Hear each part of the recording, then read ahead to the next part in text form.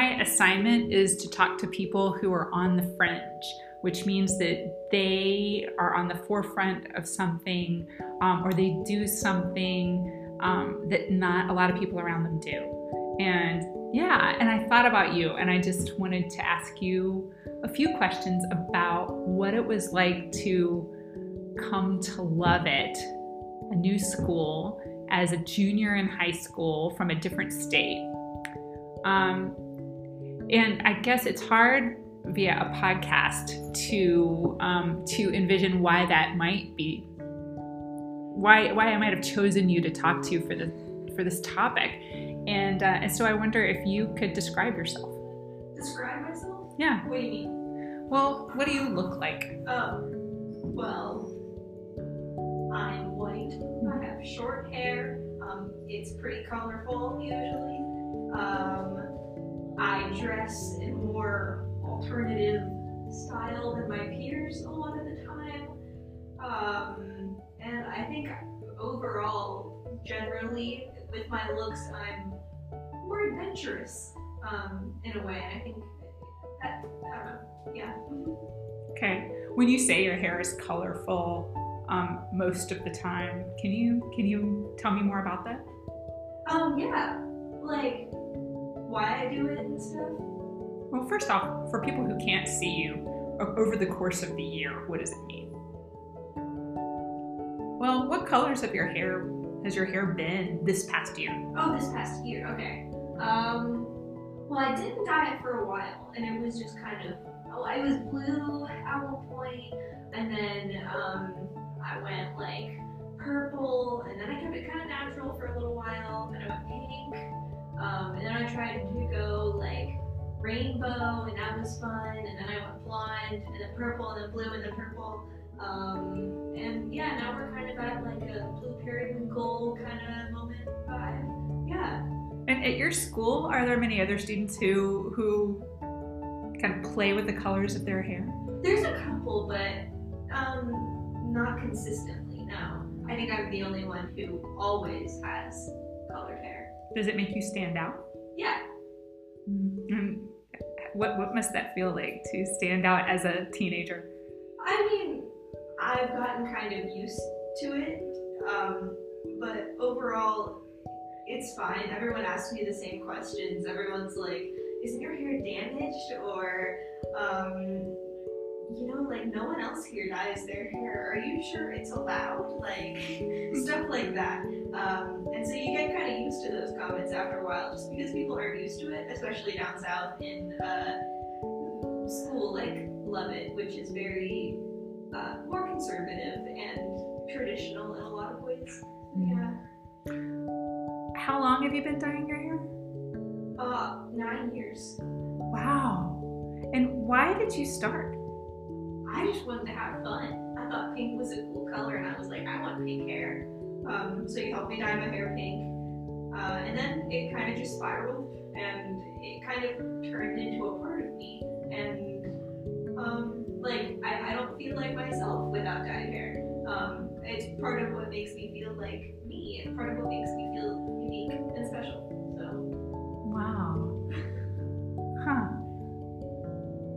How has that affected your relationships with people?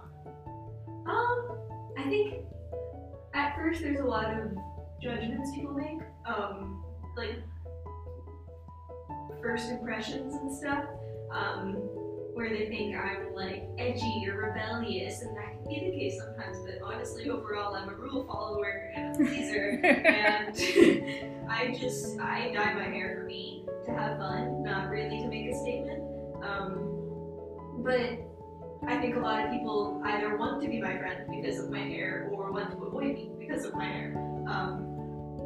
Not many people don't really view me any differently because of my hair. Like, there's always something people think about me because of it. Does it represent anything about your personality? Well, I think it shows my willingness to stand out.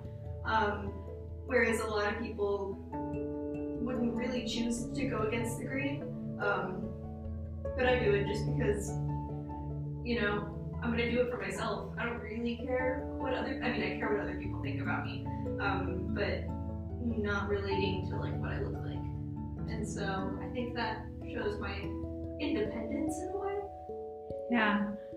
Has your willingness to be independent in that area influenced anybody else? I think so.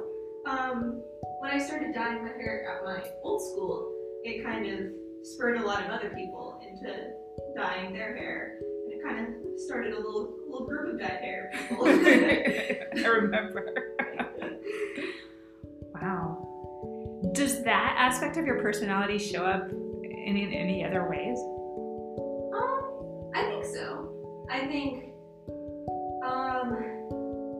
my willingness to go like against the grain and to be different shows with my interest, or it's linked to my interest in like diversity and stuff, and wanting to be inclusive regardless of difference, if that makes sense.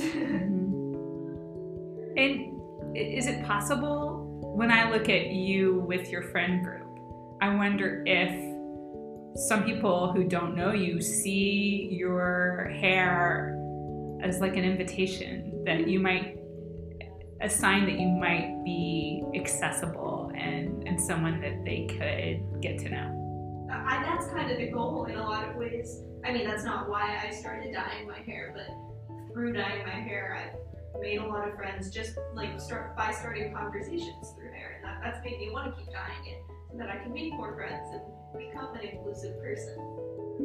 Well, what do you say to the students who are out there, or just the teenagers who are out there, who want to express themselves in either with their hair or their clothes or some other way, but feel the pressure to conform?